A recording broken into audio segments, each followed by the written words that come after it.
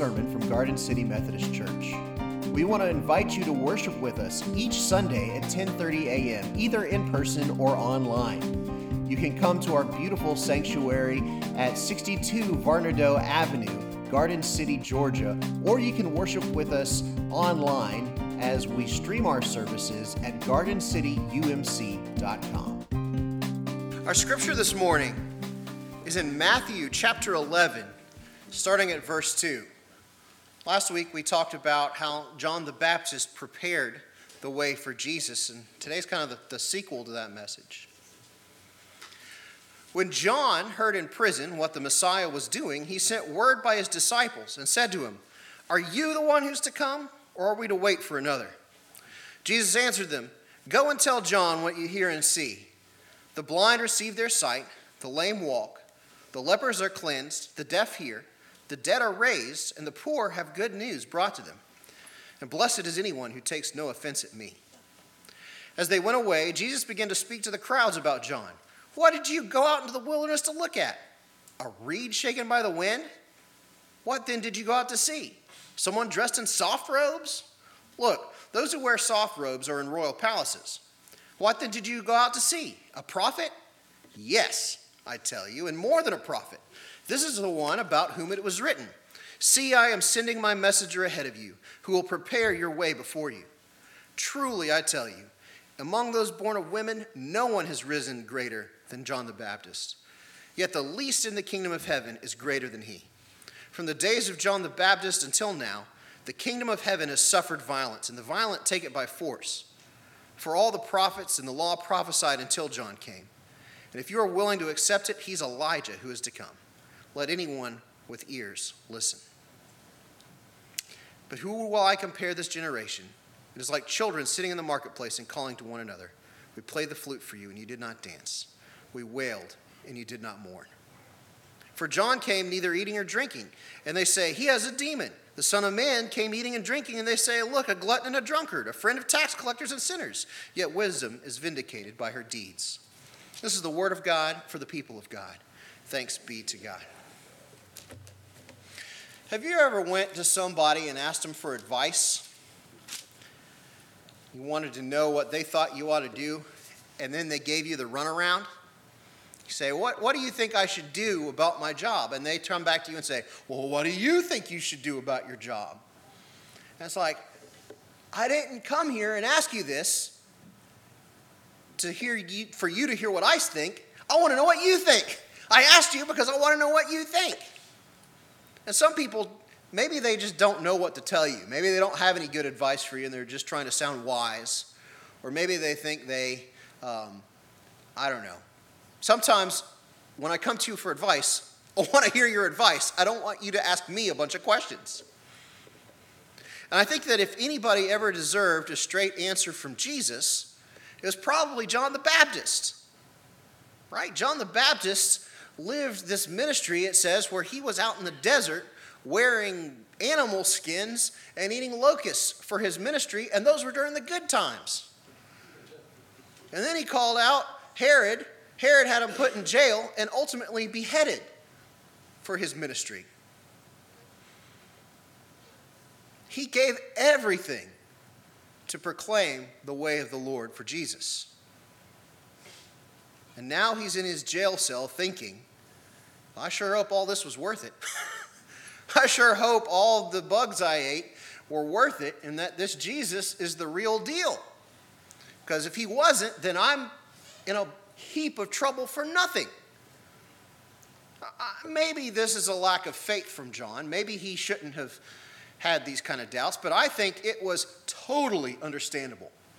I think it was an utterly human and understandable thing for John to want to know that all of the sacrifices he'd made in his life were worth it, that his calling was legitimate. And Jesus doesn't seem to take an issue with it. Jesus doesn't berate John and his followers for wanting to make sure that Jesus is the real deal. But he also doesn't give them a very clear answer. You would expect that Jesus might say, "Yeah, John, I'm the one you're waiting for. I'm the Messiah. Just between you and me, you're golden. You're good. Well done, good and faithful servant." But he doesn't. He comes back at him with this vague, well, report to him what you've seen. The deaf hear, the blind see, the dead are raised. And like, he kind of hints that he's the one, but he doesn't come out and say it. Was Jesus just toying with John? We'll let him just figure it out. Maybe he'll get it, and if he doesn't, that's all right. Did Jesus not trust John to keep his mouth shut? I don't know. But I think that Jesus knew something about this question that John was asking him. I think that Jesus knew that a straight answer to John's question of, are you the one we've been waiting for, was not going to make sense in light of everything that was about to happen. See, there was a huge paradigm shift that was about to happen in the world. A paradigm shift is defined as a fundamental change in approach or underlying assumptions. A paradigm shift is where you can look at an event and say, there was a before this event and there was an after this event. And everything that we thought we knew before this event isn't quite true at the end of it. So if you're asking if Jesus is the one in the pre-cross time, then you might have some assumptions that are untrue if you said yes, versus in the post-resurrection time. Think about it this way. Let's say that you lived in the olden times, before the invention of the automobile, and you had the fastest wagon, the fastest horses, and I asked you, can you get me to California quickly? You might say, yeah, I'm the fastest there is. I can get you to California as quick as I can. Now that, yes, is very different than the question of after, let's say, airplanes were invented, right? Now, if I said, can you get me to California fast? And you said, well, yeah, I can get you to California fast. It'll only take me a month or two. That's not the same. That our whole concept of fast transportation has changed because there was this huge paradigm shift in the 20th century, where at the beginning of the 20th century, you were talking about a month long, and by the end of the 20th century, you could get to California in a matter of hours. There was a paradigm shift that happened in technology and transportation to where a yes answer to, can I get you to California fast, meant two radically different things if you asked it in 1901 versus 1999, right? This is the kind of paradigm shift that happened when Jesus went to the cross and rose again. If you had asked Jesus, are you the one we're waiting for? And he had said, yep, I'm the one you're waiting for. There were a whole host of assumptions that they probably would have made. That Jesus is a great prophet, or Jesus is going to bring them political freedom from Rome. Jesus is going to be the one that rallies the people around him, has God on his side like a Moses or a David, and God's going to do great miracles and free them from those people. They're probably thinking revolution at that point. And so if Jesus has said, yeah, I'm the one you're waiting for, that answer would have communicated the truth, but their minds in this old paradigm would not have believed the right things about that truth. Because that stuff is not what Jesus was about. So I think Jesus' roundabout answer to John was actually more truthful than the straight answer of yes would have been. Because Jesus knew that all the assumptions that they're making about the Messiah aren't accurate. Because a paradigm shift is coming in which we're going to think about freedom and sin and covenant with God in a whole new way. Jesus was about to transition the world from an old covenant way of thinking to a new covenant way of thinking. And he was hinting to John about what that covenant was going to be like in his answer. Think about this. He's talking about the blind being able to see, the lame being able to walk, the dead being able to live again. The blind seeing. Now that's a major paradigm shift. If you go out for your whole life being blind from birth, and then all of a sudden you can see, that's a whole different way that you perceive the world. Right? If I asked you to describe these poinsettias to me and you were a blind person, you might tell me how they feel, how they weigh. You could make out the shape with your hands, but you wouldn't have any reference point for what the color red was. It would be meaningless to you, except as a descriptor that other people tell you. If you're blind from birth and then you are able to see, a whole new color opens up. And red becomes something that you understand firsthand.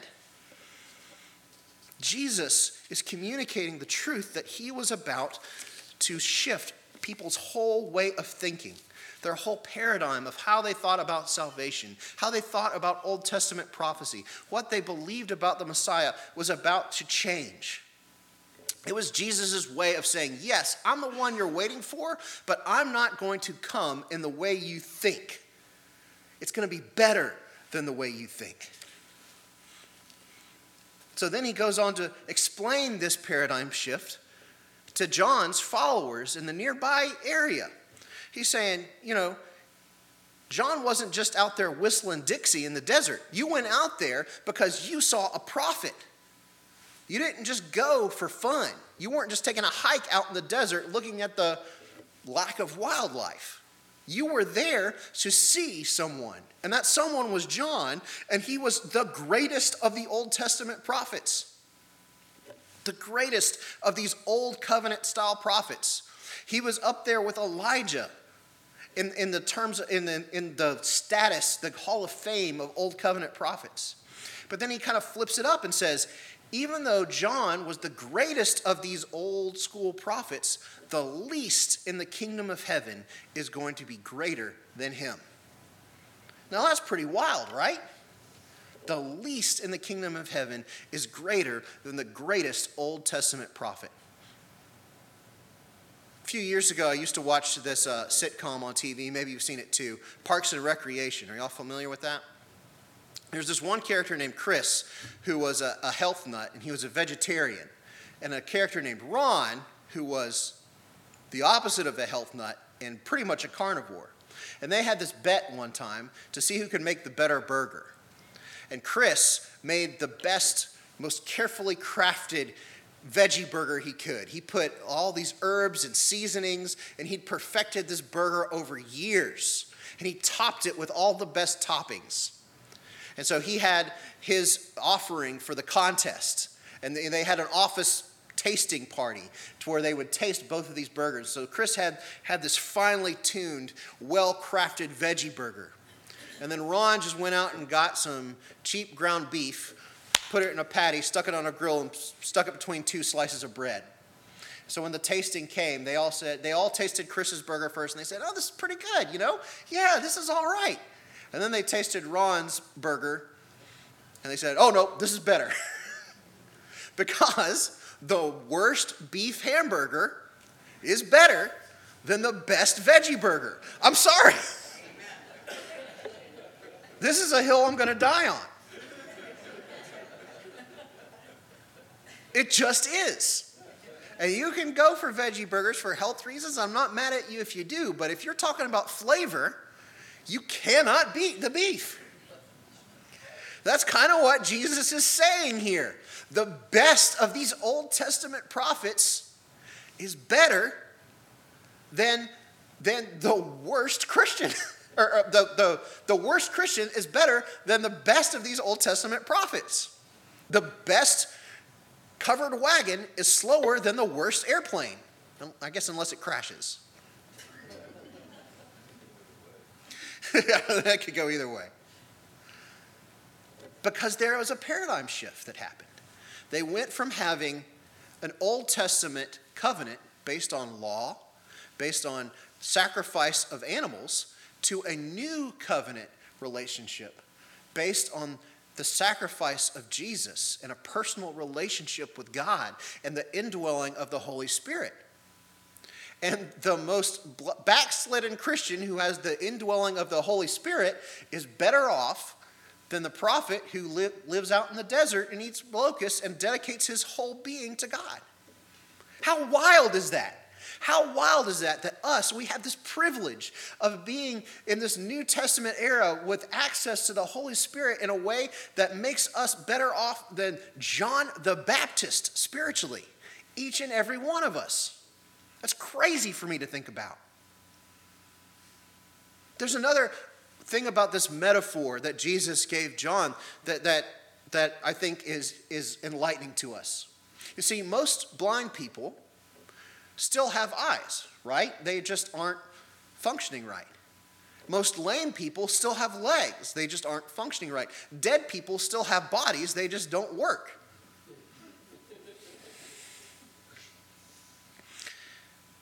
But when Jesus makes the blind see, God, he brings those things that aren't work into their full potential. He takes these eyes that aren't working up to their full potential and brings them back to their full potential. When Jesus makes the lame walk, he takes these legs that aren't operating at full potential and makes them operate up to their full potential. When he brings the dead to life, he takes this body that's, to say the least, not working up to its full potential and brings it to its full potential. He makes things work the way they're supposed to work. And I think that Jesus was saying that he was coming to do to the human spirit what he had already done many times over to the human body. He healed the human body, took these things that weren't working and brought them to their full potential. And that's what he was going to do to the human spirit. He was going to shift the paradigm to where the human spirit, which was there, it was existing. God was working through people all throughout creation, all throughout history, and he was going to bring it to its full potential in Christ. The least in the kingdom who responds to the gospel and receives the Holy Spirit are better off spiritually than the greatest Old Testament miracle workers there were. A paradigm shift was coming so that even the one who was sent to prepare the world for Jesus was not prepared for what God was about to do in the world because he just couldn't see it yet because the shift hadn't happened. So what does that mean for us? On our side of the paradigm shift. We're 2,000 years on the back end of this paradigm shift, but it still happened. I feel like a lot of times we've got our hands tied behind our back. It's like we're people who used to be blind and received our sight and got uncomfortable by all the colors, and so we put a blindfold on. And we're not living up to our full potential still, but it's not because our eyes don't work, it's because we've got them closed. It's because we're asleep. I know most of the time, I don't feel like I'm spiritually better off than Elijah or John the Baptist. I wish I could have a fraction of the faith of those guys. And yet Jesus says that I ought to be better off than them. Why is that? It's because I don't want to have to go through that stuff. I don't want to eat locusts. I don't want to, I don't have the dedication to that. So I'm not, even though Christ has brought me back up to my potential, I'm not putting in my part of it to live up to that potential. So my question is, Jesus brought this paradigm shift in the world between the old covenant and the new covenant that put us in a position to succeed spiritually. So what paradigm shift do I need to make in my life for me to start living as if I'm better off than the prophets were? What do I need to do about the assumptions that I make in my life to fundamentally change them so I can live into this new reality? Maybe I need to make the shift from believing that I can't to believing that I can. I can do all things through Christ who strengthens me. And so often I hedge my bets. I say, well, certainly would be nice if I could do this, but I don't want to be disappointed. And if God doesn't show up, then I don't want to be disappointed. Maybe I need to make a paradigm shift where I start believing in God's promises again. Maybe I need to make the paradigm shift that goes from going through the motions to engaging my faith with sincerity. So often, especially around Christmas time, we can find ourselves going through the motions, can't we?